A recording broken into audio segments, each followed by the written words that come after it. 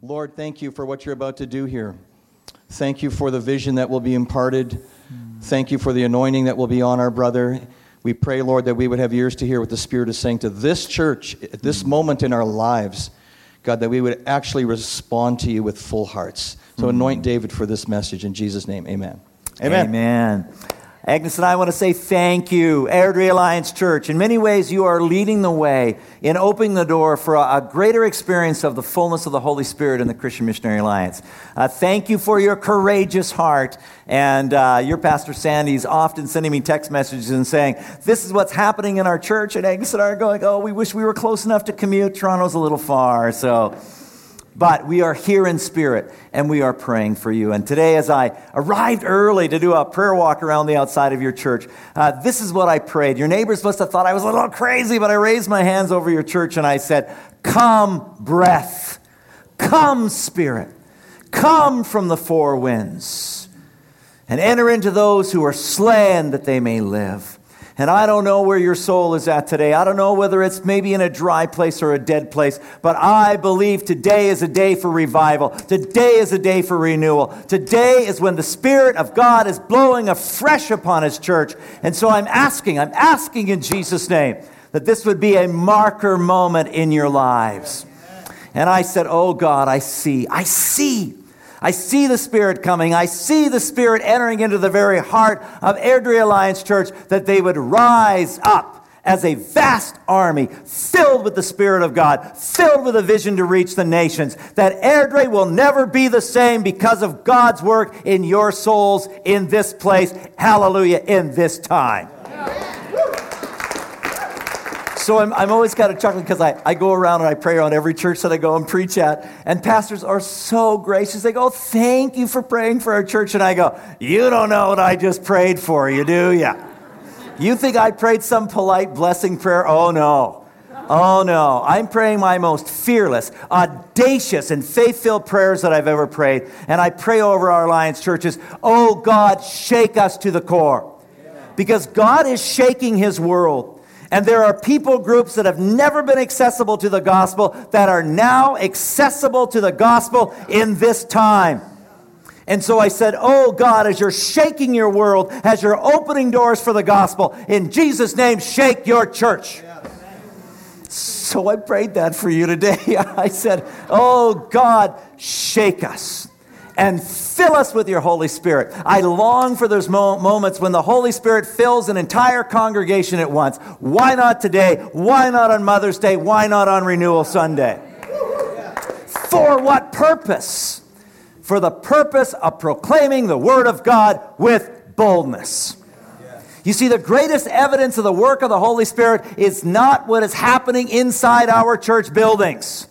Hear me, friends.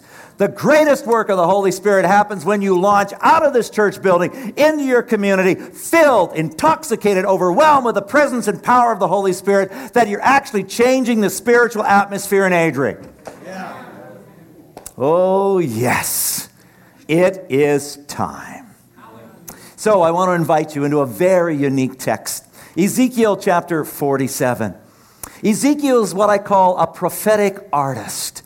And imagine now, let your imagination run as you see this large canvas upon which he will paint a glorious vision of the future. He's speaking to a people that are in exile, a people that are deeply discouraged, people that are suffocating with the overwhelming sense of despair. The city Jerusalem is now a city in ruins. Its gates are burned. They are in Babylonian captivity. The temple where they had seen the Shekinah glory of God has now been destroyed. And in anguish and in horror they say, is there any hope? And hallelujah, Ezekiel says, you bet there is. He says in Ezekiel 37, dry bones will come to life. They will live again. And then this beautiful picture of the temple. And I'm convinced that this temple is not a temple that actually will be built in the millennial kingdom. I believe that this temple finds its fulfillment in Jesus Christ Himself and His church as the living temple of God. We read in John chapter 1, verse 14, that the Word came, and the Word became flesh, and the Word dwelt, tabernacled. It's a beautiful word, templed among us, and hallelujah, we beheld His glory. His glory as the one and only Son coming from the Father, full of truth and grace. The Apostle Paul says these stunning words. He says, do you not realize that you altogether are the temple of God? What a stunning statement. And that the Holy Spirit of God dwells within you. And John, as he sees that glorious vision in Revelation chapter 21 of the holy city, he says there is no temple in the holy city. Why? Because the Lord God Almighty and the Lamb are its temple. This is a vision for us. This is a moment for the church today because it's a vision of revival. It's a vision of renewal. Hallelujah. It's a vision of hope. The canvas opens before you. The man brought me back to the entrance of the temple, and I saw water coming out from underneath the threshold of the temple toward the east, for the temple faced east. And the water was coming down from under the south side of the temple, south of the altar. Pause there. Every blessing we receive in the Christian life comes to us through the sacrifice of Jesus Christ. Amen? Everything we receive comes through the altar, comes through the blessed reality that Jesus Christ died on the cross for us. He paid for our sins. He's filled us with blessings. And hallelujah, on the third day he rose from the dead. Amen? And here's great news, Airdrie. The same power that raised Jesus Christ from the dead is at work in you. So I dare you. You be fearless. You be fearless and you be filled with holy boldness. And then he brought me out through the north gate and led me around the outside to the outer gate, facing the east. And the water was trickling from the south side. And as the man went eastward with a measuring line in his hand, he measured off 1,700 feet, and then he led me through water that was ankle deep. He measured off another 1,700 feet, and he led me through water that was knee deep. He measured off another 1,700 feet, and he led me through water that was up to my waist. And I love this next phrase. He measured off another 1,700 feet, but now it was a river that I could not cross. Because the water had risen and was deep enough to swim in, a river that no one could cross. If you want to know the heart of my message today, it's simply this. Airdrie Alliance Church, it's time to go into the deep end. Oh, with all my heart, hear this passionate plea. I believe that today is a day when God is calling us for reckless abandon into the fullness of the Holy Spirit, to jump into the deep end of the river. Yes, I'm calling you to get all wet today. Oh, man, this is good.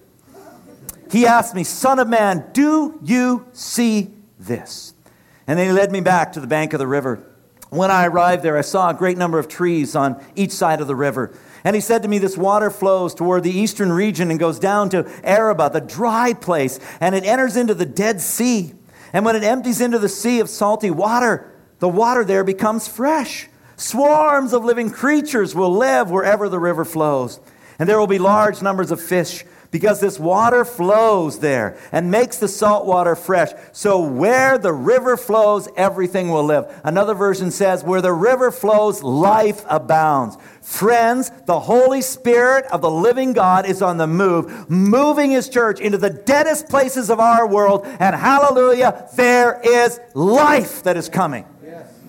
So when I stepped on to Airdrie City last night, in my spirit, I said, oh God, would you bring life? Would your river flow through Airdrie? Would the dead places of this city come to life in Jesus' name? Yeah. It's time. Fishermen will stand along the shore from Engedi to Engelam, and there will be places for spreading out their nets, and fish of many kinds will come, like the fish of the Mediterranean Sea. Spirit of the living God, this is a vision that needs to rivet deeply in our hearts today. For Father, I believe this is a profound moment in human history. There are things that are happening in our world around us that says, church, we need to wake up. We need to be fully alive. We need to be fully immersed in your presence and your power for such a day as this. Oh, Jesus, make us agile in the Holy Spirit. That as you move, we would move. And that the opportunities for your grace, your living power to be manifest in our world would be seen in glorious, stunning arrays of your supernatural power. In Jesus' name I pray. Amen. I began in ministry over 30 years ago, And between my third and fourth year at Canadian Bible College, I went on something called internship, where you got to actually practice being a pastor. Now, I'm a city boy, and they decided to send me down to a place called Hardin, Montana, which is redneck country in the U.S. It was a pilot project. They had never done it before, and they never did it again, Sandy. I realized very quickly that I was way out of my context. Most of the guys in my church were sheep farmers, and I knew nothing about sheep farming. And so after a week of being there, I was invited to a sheep shearing extravaganza. You never thought you'd hear those words together, did you? They'd bring all the sheep from everybody's farm to one particular farm, and all day we would shear sheep together. And I knew that this was a contextual kind of event, so I better be there. So they drove their 4x4s, they rode their horses, and we all arrived, and it was a glorious day. We were working together, we were shearing sheep, we were telling jokes, there was lots of male bonding going on, and at the end of the day, one of the good old boys with his thumb in his belt like this looked at me and he said, "You ride horse, don't you, pastor?" And I know you're not supposed to lie when you're practicing to be a pastor, but the last time I rode horse was at Safeway for 25 cents, so you know my skill level. I said, "Sure I do."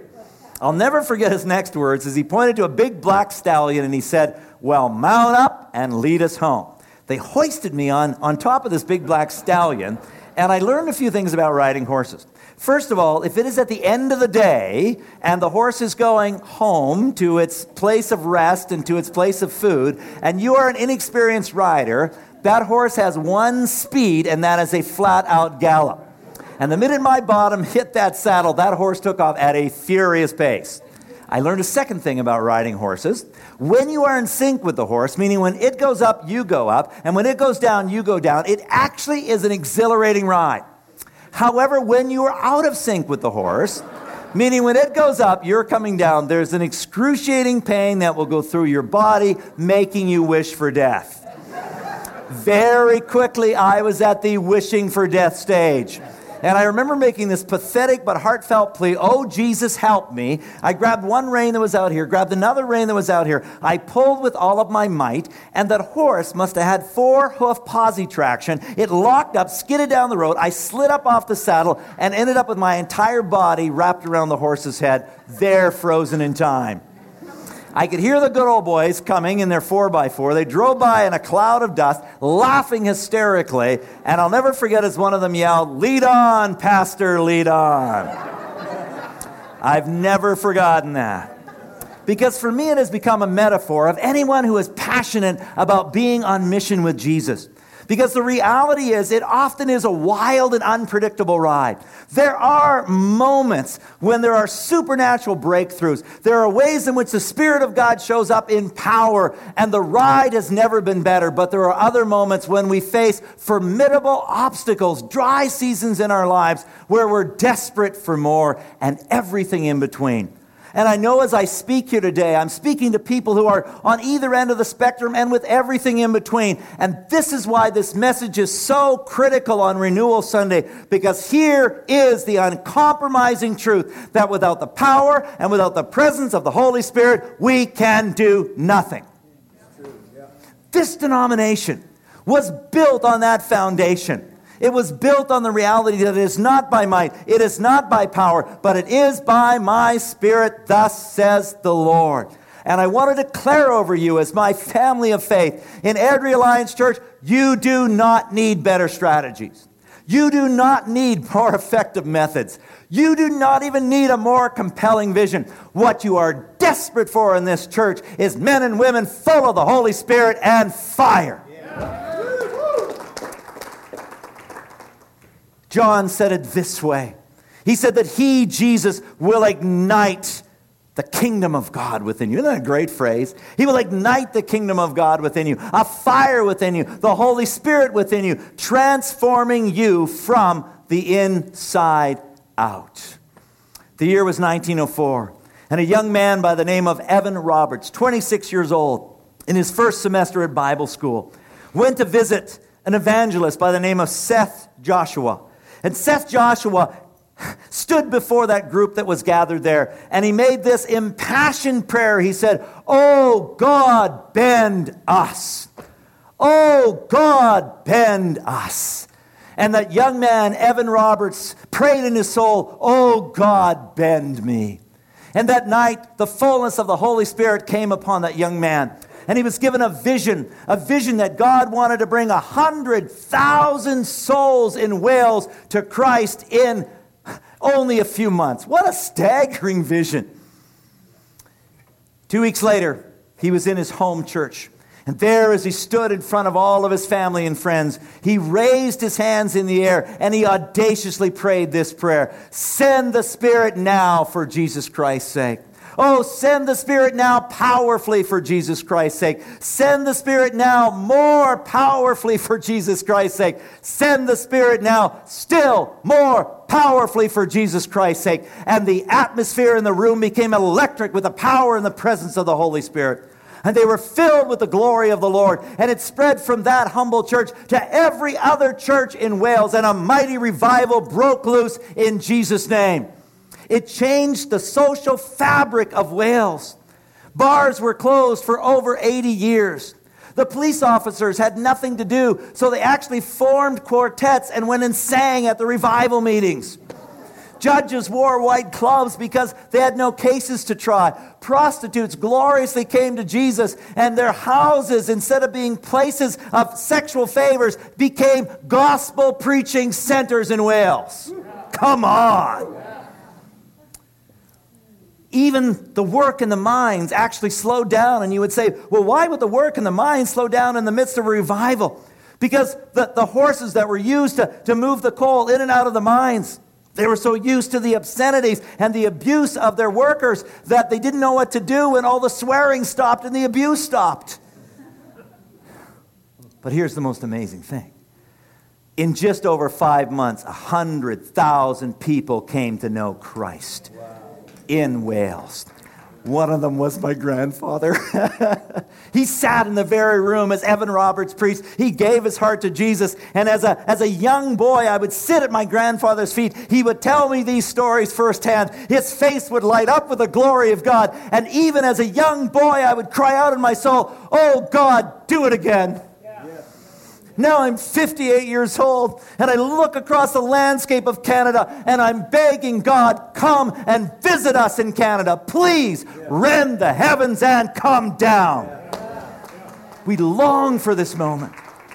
And that's why I'm so glad I'm part of a denomination that believes at its very core that the message given to us is a message that has been steeped in the Holy Spirit, a message that leads men and women to seek the fullness of the Holy Spirit, without exaggeration, without fanaticism, without unscripturalism of any kind, all that power can be, and yet with the spirit of a sound mind. I say, Sandy Isfeld, that's my next tattoo. Amen. Well, I don't even have one tattoo, but that'll be my tattoo. Because Simpson knew this, that mission without holy fire only leads to humanitarianism. But holy fire without mission would also just only lead to fanaticism. It would just get a little weird. But friends, holy fire together with mission leads to revolution. And if there has ever been a time for revolution, it is now. But I'm going to make a confession to you. Many in our alliance churches have become afraid of our own theology. Friends, we've become so afraid of wildfire, so afraid of false fire, that we've actually accepted no fire and treated that as normal. And I'm declaring to you, not on our watch. Amen. See, I still believe in something called holy fire, amen?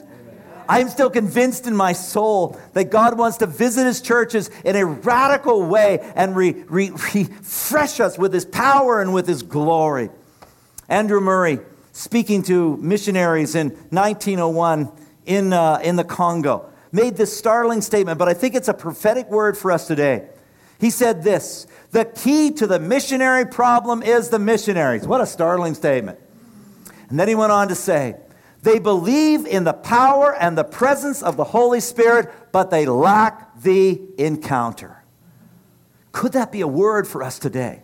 Could we be a denomination that has an amazing theology of the Holy Spirit, and yet we lack the encounter, the experience of the fullness of the Holy Spirit? And then he goes on to make these daring words. He says there should never be a missionary ministry that is not full of the presence and power of the Lord. Amen. I'm saying that for us today. That in every one of our churches, oh God, fill us with your power and fill us with your glory. Because I believe God today is calling us to a radical encounter of heart-reviving, sin-defeating, and boldness-producing Holy Spirit power. That's it. And so, Ezekiel's vision. Ezekiel's vision is a vision of the potent, uncontainable power of the Holy Spirit. It was in John chapter 7, the Feast of the Tabernacles. And one of the great celebrations at the Feast of the Tabernacles is known as the water ceremony. And it actually comes right from Ezekiel's vision. And the priests would go to the pool of Siloam, and they would gather up large jugs of water. They would go through the water gate. They would go above the altar, and they'd pour the water down the south side of the altar. And the water would run through the altar. It would run down the steps. It would run into the courtyard. And Jesus, on the last day of that ceremony in John chapter 7, says, do you want to know what Ezekiel was talking about? Do you want to know what this is actually a picture of? And Jesus cries out in a loud voice. I love this moment. He wants everybody to pay attention. And Jesus cries out in a loud voice and he says, if anyone is thirsty, let him come to me and drink. Amen. If you believe I am, as the scriptures say I am, then from your inmost being will flow rivers of living water. By this he spoke of the Spirit. And what Jesus was doing in that moment was saying, you want to understand Ezekiel's vision? Ezekiel's vision is about the power of the Holy Spirit coming from the very heart of God's people. It starts as a trickle and it expands to encompass the world. And the larger it gets, the deeper it gets, the fuller it gets. It brings revival, renewal, and hope. Oh God, we are desperate for that today. And the beauty of the picture is this: all we get to bring to the equation is thirst. Isn't that great? All we get to bring is thirst.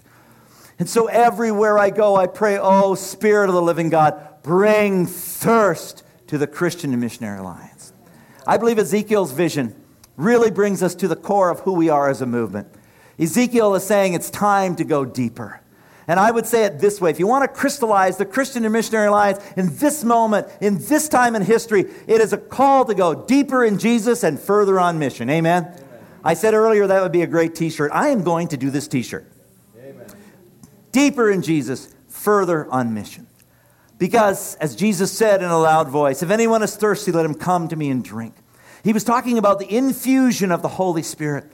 And I love the way Ezekiel describes it. He says, by now it was a river, hallelujah, that was over my head. Water to swim in. Water that no one could possibly walk through.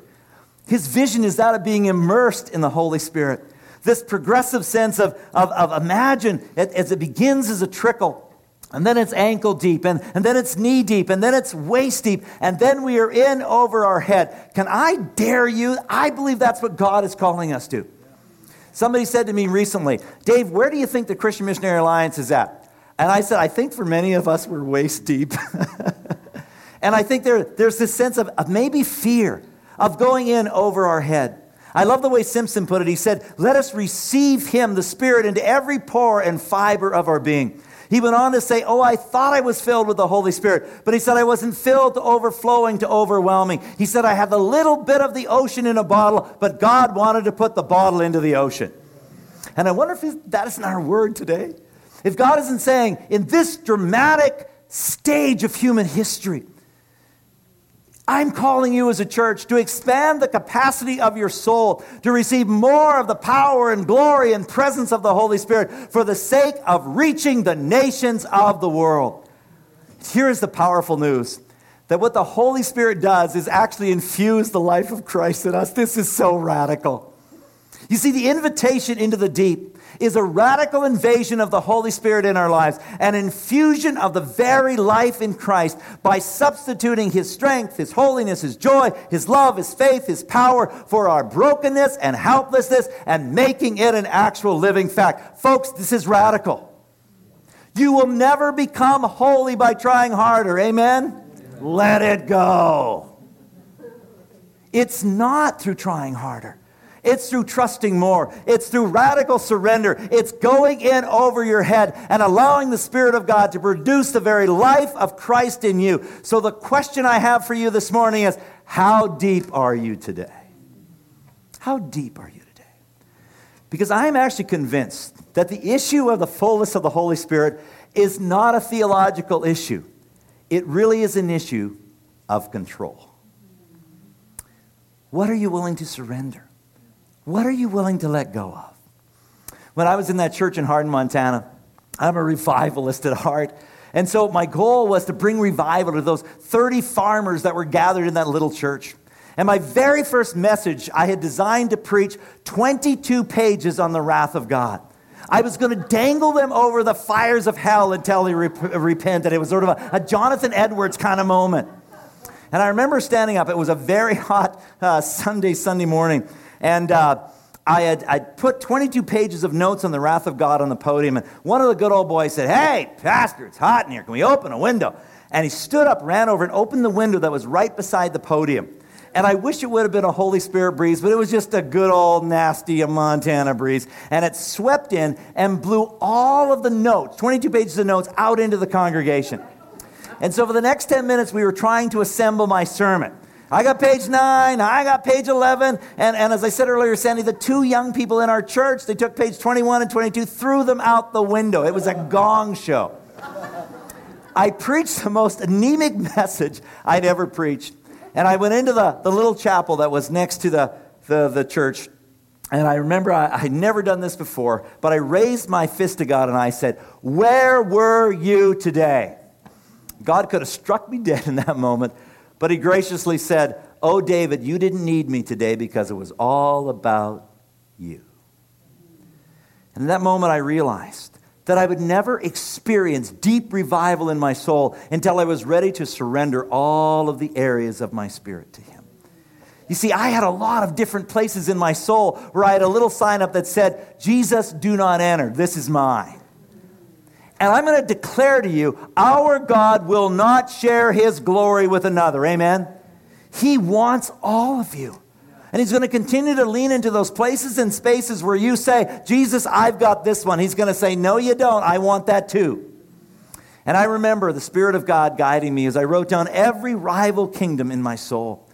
And at the very end, I got to the place where I had surrendered every one of those. And I took that piece of paper and I scrunked it into a ball and I stuffed it inside a styrofoam cup. And I put a cross. I cut a straw in half and made it in the sign of a cross on top of that cup. And I remember writing these words on the outside of the cup. "Here lies David Hearn. He died today, that Christ might live in him." Airdrie Alliance Church, I believe you're at a tipping point in your church. But the key to going further is surrender. What needs to die in you today? What is it that you would write on your piece of paper that you would say, "Oh God, come on in. I give it all to you freely, fully, and wholly. I give my soul to you." I love the way Moody put it. He said, before we ask the Holy Spirit to fill us, we need to ask the Holy Spirit to empty us. Amen? I think that is so key. Let me be very laser focused for the next few moments. As I go around and as I speak to people and as I preach on the filling of the Spirit, I am noticing over and over again 2 areas that are locking people up, that are keeping them waist deep when God is wanting them to go in over their head. And really it's these 2 areas, secrets and bitterness. And I want to declare over the Christian Missionary Alliance, no secrets and no bitterness. Amen? We need to break the power of this in Jesus' name, because secrets bring with them shame, and shame robs you of the fullness of the Holy Spirit. I want to pronounce over this church today, this is a no-shame Sunday. Amen. Please, I'm begging you. This is a moment when we are to walk in the light as He is in the light, so that we have fellowship with one another. We need to be confessional people. We need to be open at the core of who we are. We need to find trusted friends that we can be very open with, so that there is no hidden area of our lives. We need to break it free in Jesus' name. Amen. I have a good friend of mine who's been a bachelor for years, and you'll know why in a moment. He's the messiest housekeeper you can imagine. There are times that he doesn't do his dishes for over 3 weeks. He said he was sitting in his apartment one day, and some friends dropped over for a spontaneous visit. And he realized that by the time he let him into his apartment building, till the time they got to his apartment, he had 60 seconds to clean up his kitchen. He said he ran and he took all the dirty pots and pans and dishes. He stuffed them inside his oven. He wiped his counters clean so that they looked absolutely pristine. He went and answered the door, and his friends came in and said, "We've got pizza, but it's cold. Where's your oven?" He said the most embarrassing moment of his life was opening up his oven and pulling out all of his dirty dishes. Airdrie Alliance Church, what's in your oven?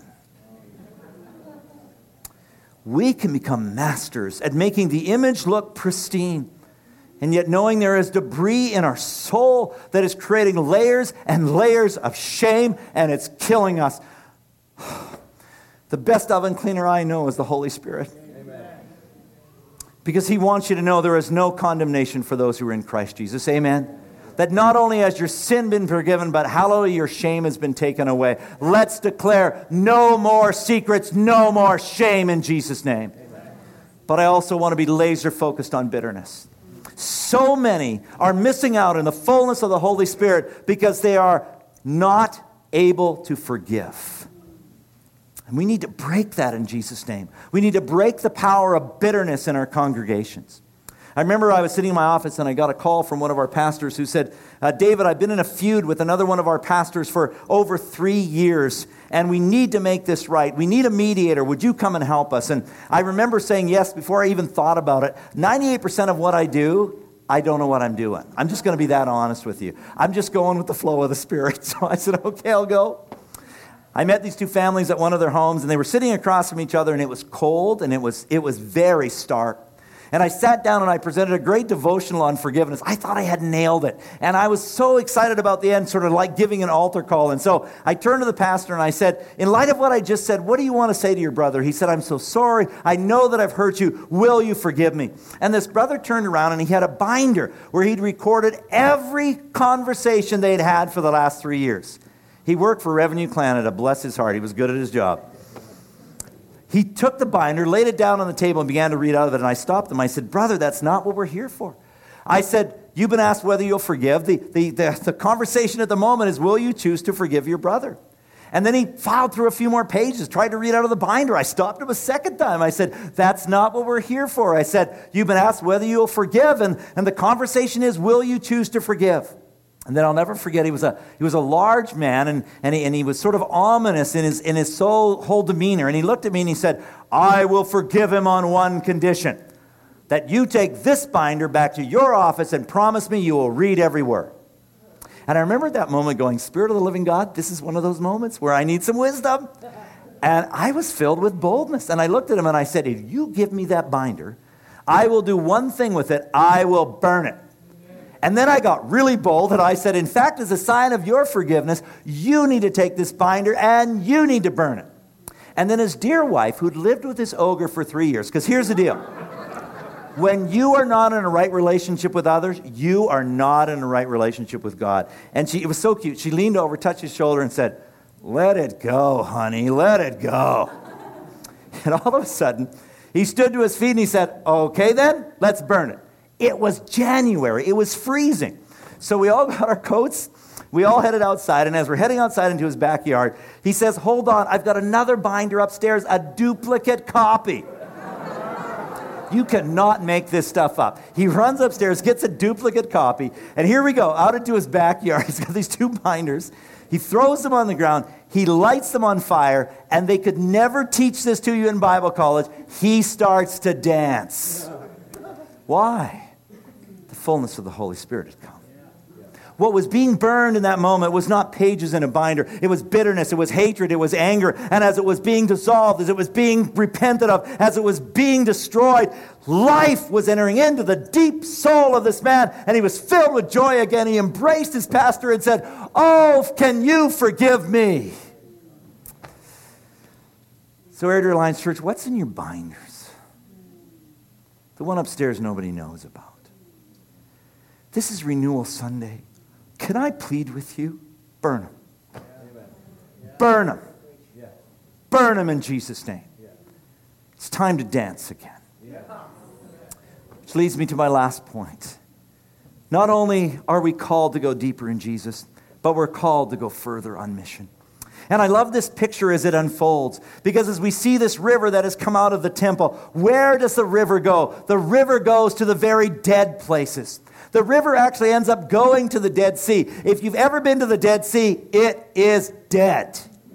It's 1,400 feet below sea level. It is the lowest place on planet Earth. And everything empties into the Dead Sea, but nothing comes out of the Dead Sea. It is filled with salt. For 200 feet up every bank of the Dead Sea, there is nothing but death. It looks like Mars. It is absolutely desolate. That's why this is such a cool vision. Because as the water of life, as the presence and power of the Spirit contained in the people of God, the actual atmosphere of the Dead Sea is changed. And as that water hits the salt water, it becomes fresh. And all of a sudden, that place of death is teeming with life. Swarms of fish are in the Dead Sea. Oh, wow, this is incredible. And then the picture of fishermen who are on the shores of the Dead Sea. This is an absolute picture of the supernatural power of God going into the deadest places of our world and bringing life. Fishermen are on the banks of the Dead Sea, and they are capturing fish of every kind. Could that be the nations of the world? You bet. Over and over again, the church is on the move. The dead places are coming to life because of the power of the Holy Spirit. Could it possibly be that the Spirit of God wants to so fill you, so overwhelm you, so invade you with His presence that everywhere you go, the spiritual atmosphere is changed? Oh, yeah. So 2 words to you very quickly. The one word is no hesitation, and the other word is no limitation. I want you to be fearless. I mean this with all of my heart. And I think the beautiful picture that Ezekiel paints for us is once you are in over your head, you are no longer in control of your destiny. Isn't that wonderful? Yeah. The Spirit of God is in control of your destiny. Agnes and I, have seen more people healed, more people filled with the Holy Spirit, and more people delivered from demonic activity in the last 12 months than in our entire ministry prior to that. And people are asking the question, David, what is the secret? I go, the secret is we're just trying to keep up with the Holy Spirit. We have no plan. We are just in the river. And wherever the Spirit takes us, we're going without hesitation. And I want to declare over you a no hesitation rule in this church. Amen? None. That as the Spirit of God leads, we will go. When we moved into our new neighborhood, we were anxious to meet our new neighbors. And Joanne and Roger came over and they introduced themselves. And within about 5 minutes, she asked that daunting question, Dave, what do you do for a living? I said, I look after a family of churches. And she said, you're Christians, are you? And I remember Agnes and I smiling and saying, well, yes, we are. And she said, we know lots of Christians and we don't like any of them. And then she said, we'll be really good neighbors, but don't you dare try to talk about God to us. She drew a line in the sand. Several months later, Joanne came over to our house and she informed us that Roger had bladder cancer. It was very serious. He was going in for surgery in a few days. And as she left our house, the Spirit of God said to me, David, I want you to go over and pray for Roger. And you know what I said to the Holy Spirit? I said, no, we talked about that several months ago. They're not interested. Can you believe I said that? You know what that is? That's fear. I have discovered that evangelism is actually a walk across your street. And so after 3 days of fighting with God, I said, okay, I'm going to go. I went and I knocked on the door and I said, Joanne, we love you and Roger. And I know Roger's going in for surgery tomorrow. Could I come in and pray for him? And Joanne was so blunt. She said, not a chance. That would freak him right out. But then she said these words, could you talk to God for us? Because we don't know how to do that. We went home and I prayed. I said, oh God, heal Roger. The next day I came home from the office and Joanne came running out of her house. Very unpredictable. I wound on the window and she said, David, you'll never believe what happened. We took Roger in for surgery this morning. They did a pre-op exam. They couldn't find the tumor. They had 2 other specialists come in and look for the tumor. They couldn't find it. They said they have declared Roger as absolutely cancer-free. And then she said, I wanted you to be the first to know because you prayed. And it was so cute. She said, you Christians call it starts with an M. I said, miracle. She said, that's the one. Roger and Joanne don't know Jesus yet, but we can talk about God now. So no hesitation. What is it right now that God is asking you to do? What is the walk right now that God is asking you to take? I dare you in Jesus' name, do it. And I conclude with this. No limitation. Last 2 years ago, I told you the story of my mom, and I'm going to tell you the second half of it now. My mom is the most fearless, spirit-filled 89-year-old woman I know. She's amazing. She's just coming to move to live with us over the last couple of weeks, but she's been living in Abbotsford in a ground-level apartment. And every day my mom talks to Phyllis on the phone. Phyllis is deaf and my mom is deaf. Can you imagine that conversation? They're yelling at each other over the phone every day. One day, Mom is yelling at Phyllis. Phyllis is yelling at my mom. And a young man, 21 years of age, he breaks into my mom's ground-level apartment, goes by the room where she's yelling at Phyllis, steals all of her money, steals her jewelry, steals her car keys, goes into the underground parking, finds my mom's car, drives it through the big iron gate. There is a huge crash. Everybody in the condo hears it except my mother. The police are called. Within 30 minutes, they catch the thief. They get my mom's money back, her jewelry back, her car back. My mother does not even know she's been robbed. So when Constable Frank shows up at the door, my mom's just realizing something's not right. And he said, don't worry, Mrs. Hearn, you've been robbed, but we've got your jewelry back, we've got your car back, and here's your $35. And my mom said, but I only had $25. And the police officer said, you keep it, dear, you keep it. Fast forward 3 months. Mom finds out the young man is going to plead guilty, and he's going to be sentenced to jail time. And so she says, David, I want to go. And so I said, Mom, why do you want to go? She said, I want to let that young man know face to face that I forgive him and that I'm praying for him. And so we arrived at the courtroom. On one side was my mother, my middle daughter, and me. And on the other side was just the young man's mother. And while we're waiting for the judge to come, in comes the young man's lawyer. He's a friend of mine. His name is Daryl Schultz. He's a part-time lawyer, part-time pastor. How that works out in the economy of God, I'm really not sure. But he's very, very good at both. He said, David, why is your mom here? And I said, it looks like your client robbed my mother. He goes, oh, no. And then I said, but Mom wants your client to know that she forgives him and that she's praying for him. Judge comes in, all rise. Young man comes in with the sheriff beside him behind a glass enclosure. And my friend Daryl Schultz goes to the podium and says, Your Honor, I'd like to ask for a special privilege. It was granted. He said, I want to introduce you to the victim. Her name is Mrs. Hearn. He said, I have been a lawyer for years, and whenever the victim shows up in the courtroom, it's because they want to make sure the perpetrator gets the full extent of the law. But he said, Mrs. Hearn is here for a different reason. She wants my client to know she forgives him and that she's praying for him. That judge later said to Daryl Schultz these words, an actual quote. He said, I hate people of faith. They make my job so difficult. Isn't that great? The judge turns to the young man and says, you stand to your feet. This is an amazing moment. He said, today in this courtroom, you've been offered a moment of mercy.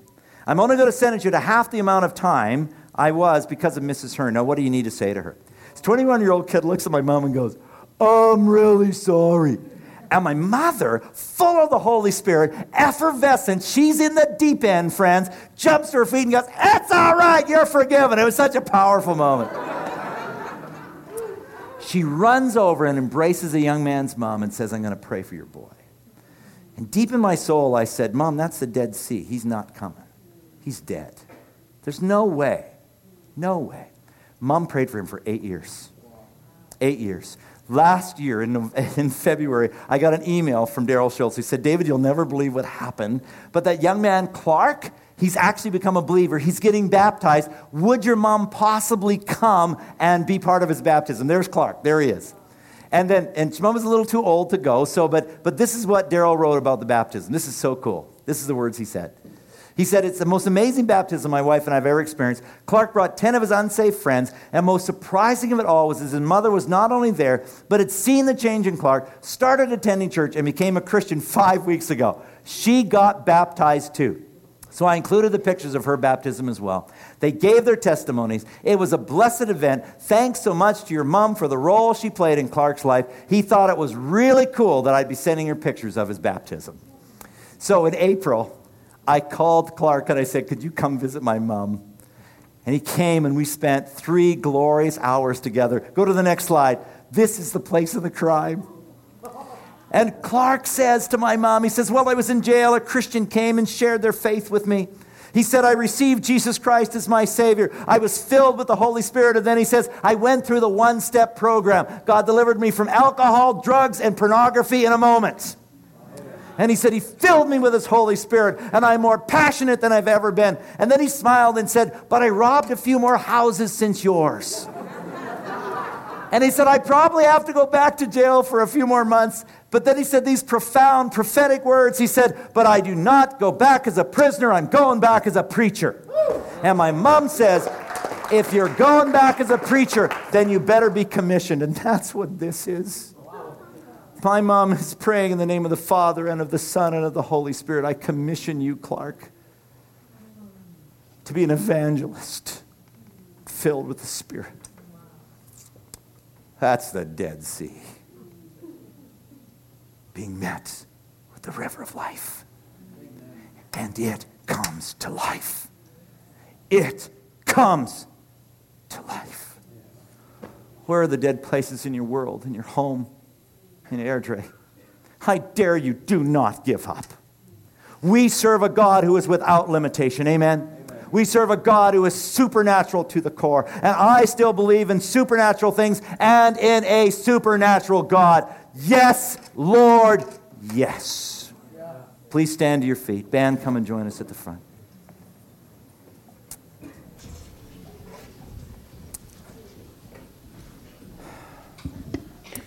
The next moment, I'm going to pray over you.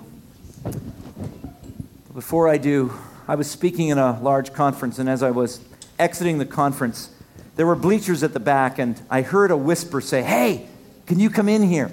And as I looked into the bleachers, there was a young man there, and so I walked, and it felt almost like a drug deal. It felt really weird, you know. I walked into the bleachers, and there was a young man there in his mid-20s who said, "I heard what you said about being filled with the Spirit." He said, "I'm so dry.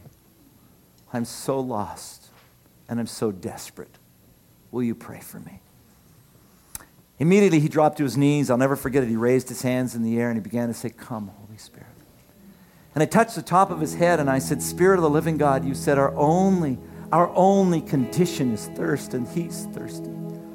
And I felt the palpable, manifest presence of Jesus come upon him. It felt like waves of love that were just pouring over this young man's life. I could feel the heat of the Shekinah glory of God. I've never felt that before. It was utterly intoxicating. And then what happened next was amazing. He jumped to his feet, he fist bumped the air, and he said, "Hallelujah," and he ran away, and I never saw him again. What is that about? So 2 years later, same conference, I walked in, and that young man spotted me across the room. He came running as fast as he can. There were no pleasantries. There was no "how are you?" He dropped to his knees, raised his hands in the air, and he said, "More. More. More." You didn't come to a church service today. You came to an encounter. You did. Some of you in this room have never been filled with the Holy Spirit. I am so glad you're here. This is your moment. Surrender. Let it go. I beg you in Jesus' name. Surrender. Let it go. I beg you. Ask the Spirit of God to fill you. To fill you. For those who have been filled with the Holy Spirit, this is the one moment in your Christian life where you get to be greedy. Amen? You can dare to ask for more. Say, "Oh God, expand the capacity of my soul. Wherever I'm at in the river, I want to go deeper. I want to go in over my head. I dare you to just cry from the inner part of your soul, more, more, more." The altar's open. For some of you today, you need to get out of that place where you're standing right now. You need to physically move to the front. And you need to come to a place of just radical surrender before Jesus. And so as our band plays, I'm going to invite you. I'm going to dare you. I'm going to implore you. I'm going to say, the river is flowing, friends. Hallelujah. It's water to swim in. So come.